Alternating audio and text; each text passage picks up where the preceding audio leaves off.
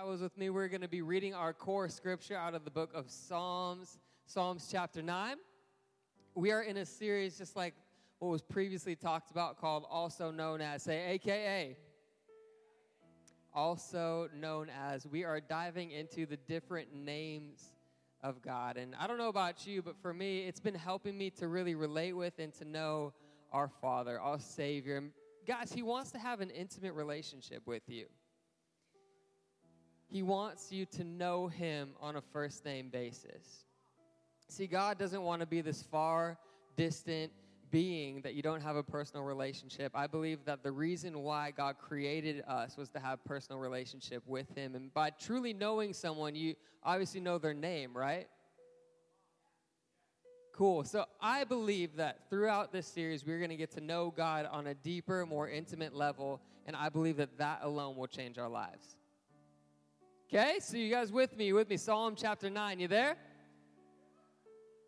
Psalm chapter 9, we are going to be reading out of verse 10. It says this, those who know your name, say name. Those who know your name, trust in you. For you, O Lord, do not abandon those who search for you. Those who know your name, trust in you. For you will not abandon those who search for you. What we're doing tonight is we're searching after Him. We're going to dig deep, and we're going to learn about a name that I believe quite possibly could be, in my opinion, the most important name of God. Because with an understanding of this name, all of the other names begin to fall into place. Tonight, we're going to be looking at none other than the great I Am. I am. Say this after me. Say, I am. It's a beautiful thing.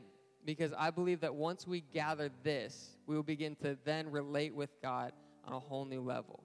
You guys with me? Cool. I'm going to pray one more time, and we're going to jump right into this. So, Father, I thank you so much for your word. I thank you so much that you are with us, that you are alive. And because you are alive, God, our lives are forever changed.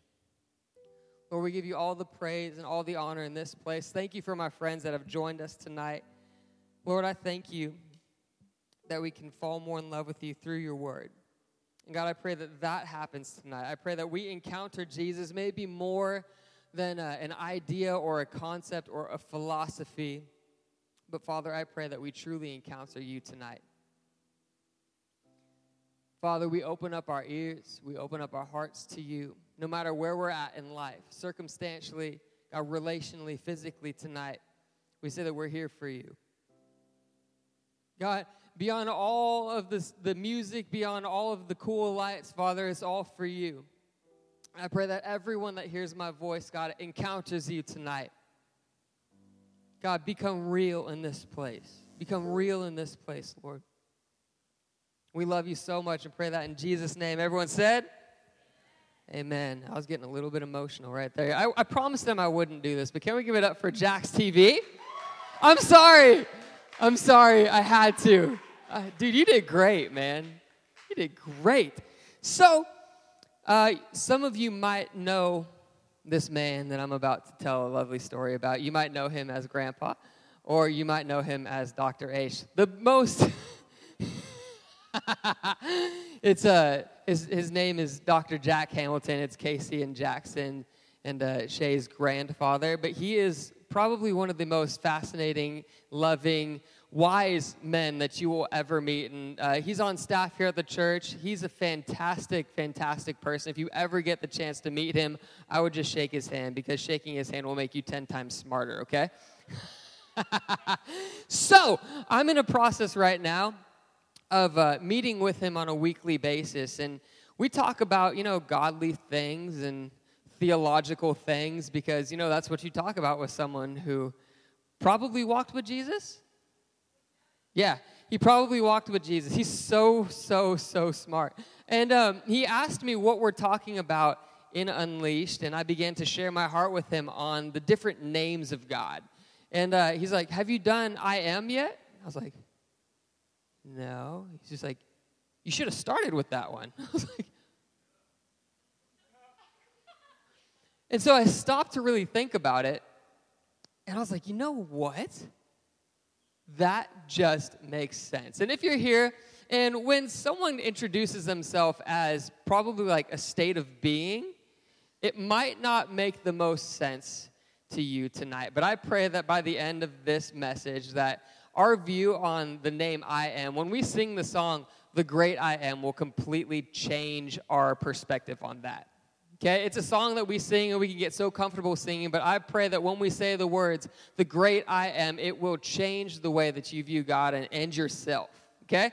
So I am now going to bring about the 2 times that I believe that are relevant to us tonight, that God reveals himself in the Bible as the great I am, okay? You guys with me?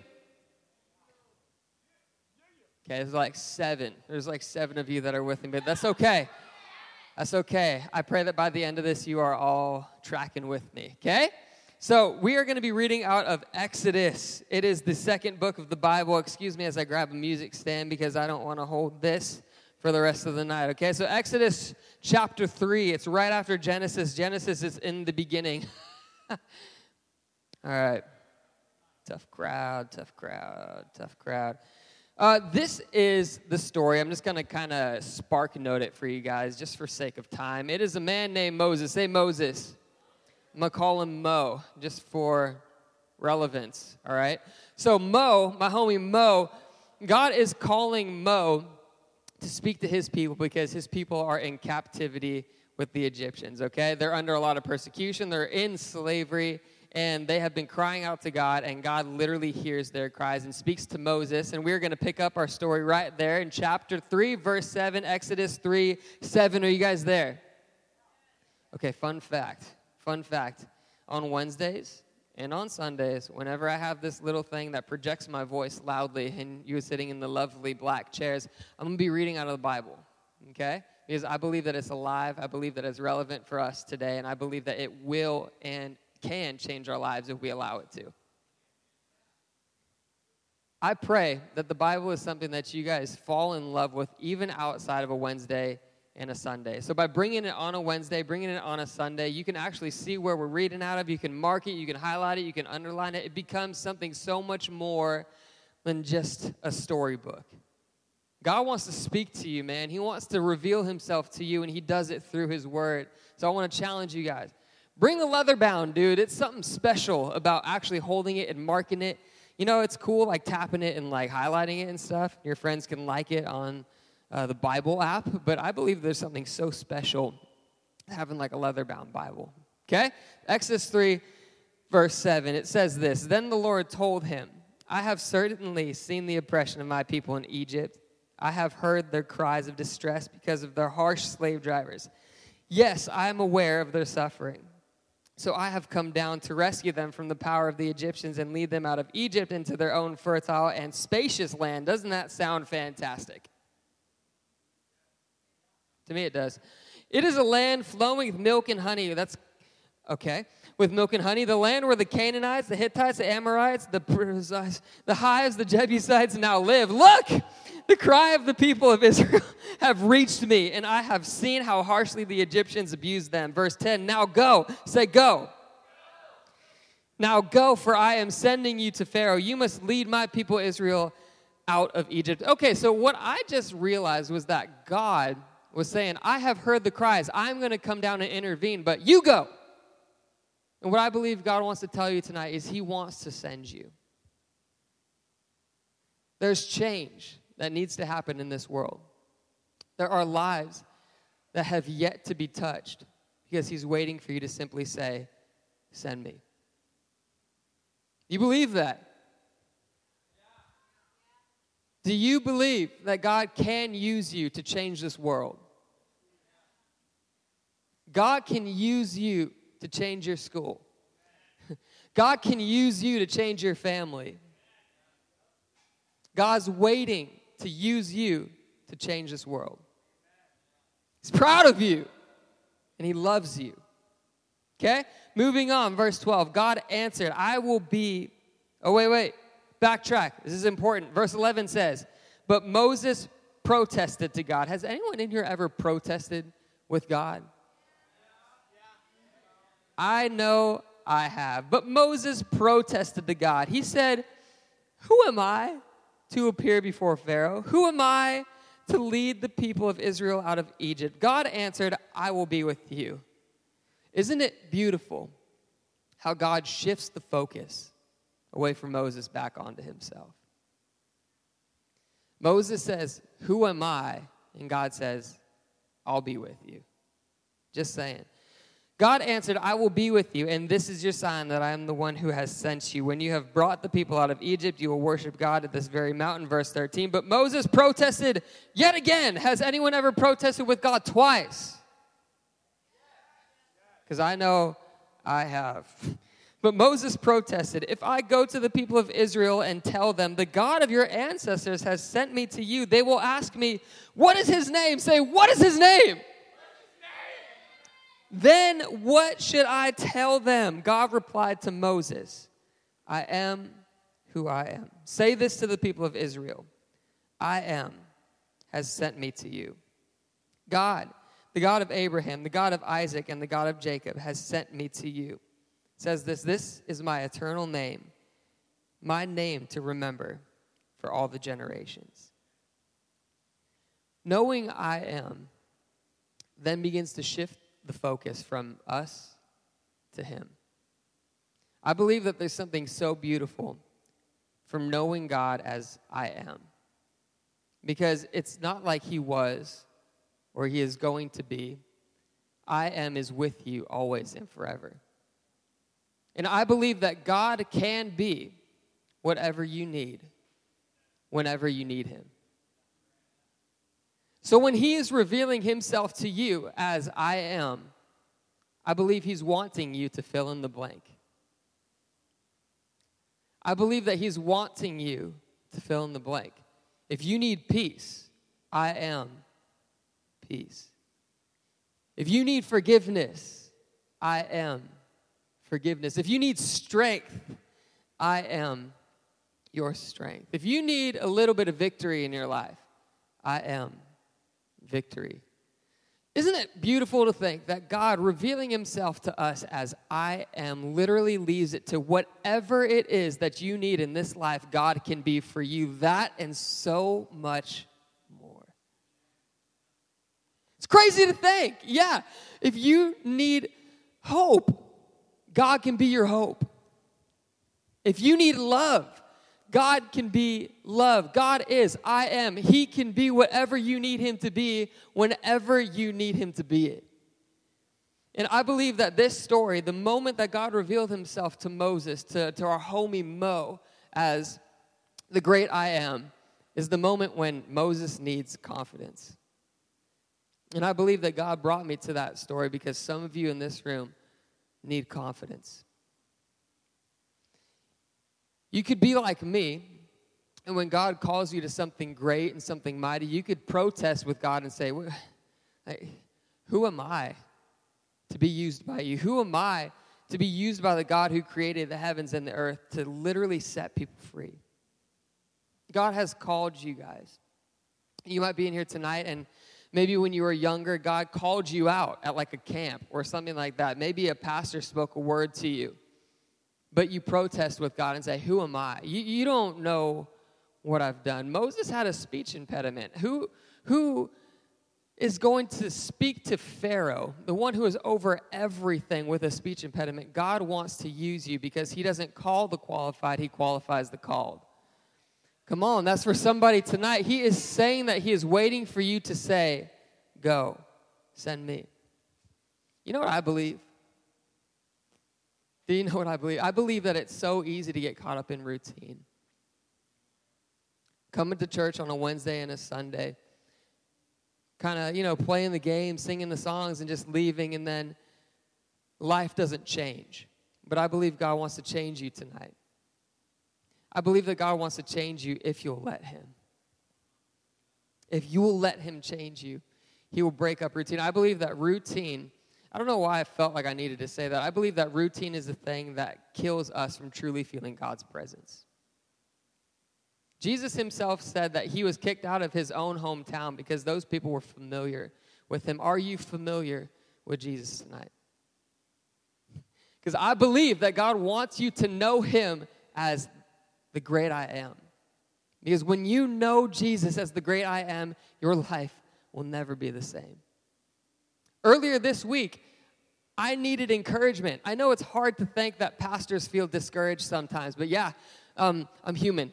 So I needed a little bit of encouragement. Yeah, I speak English. Sorry. I needed a little bit of encouragement because I was feeling discouraged. Yeah, I had a pretty tough week, just so you know.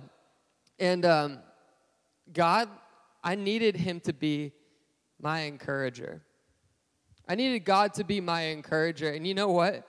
This dude who I have not said more than 2 words to that is at this church, he's like literally the nicest person you'll ever meet, stopped me in the middle of me going to going to Starbucks with my mom, and he literally spoke a word over my life that was so spot on with what I needed to hear. Are we open to hearing from God? I needed him to be my encourager. So for me this week, I am encouragement. What is it that you need God to be in your life tonight?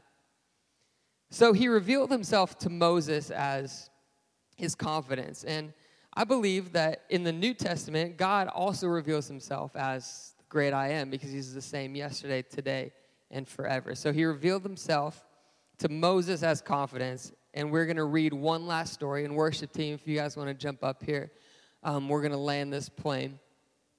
He revealed himself to Peter, a man named Peter, as the great I am as well. So we're going to be reading out of Matthew chapter 14, verses 24 through 32. It's a story that most of us in this room will be familiar with. Jesus tells his boys to go out on the lake, go out on the other side.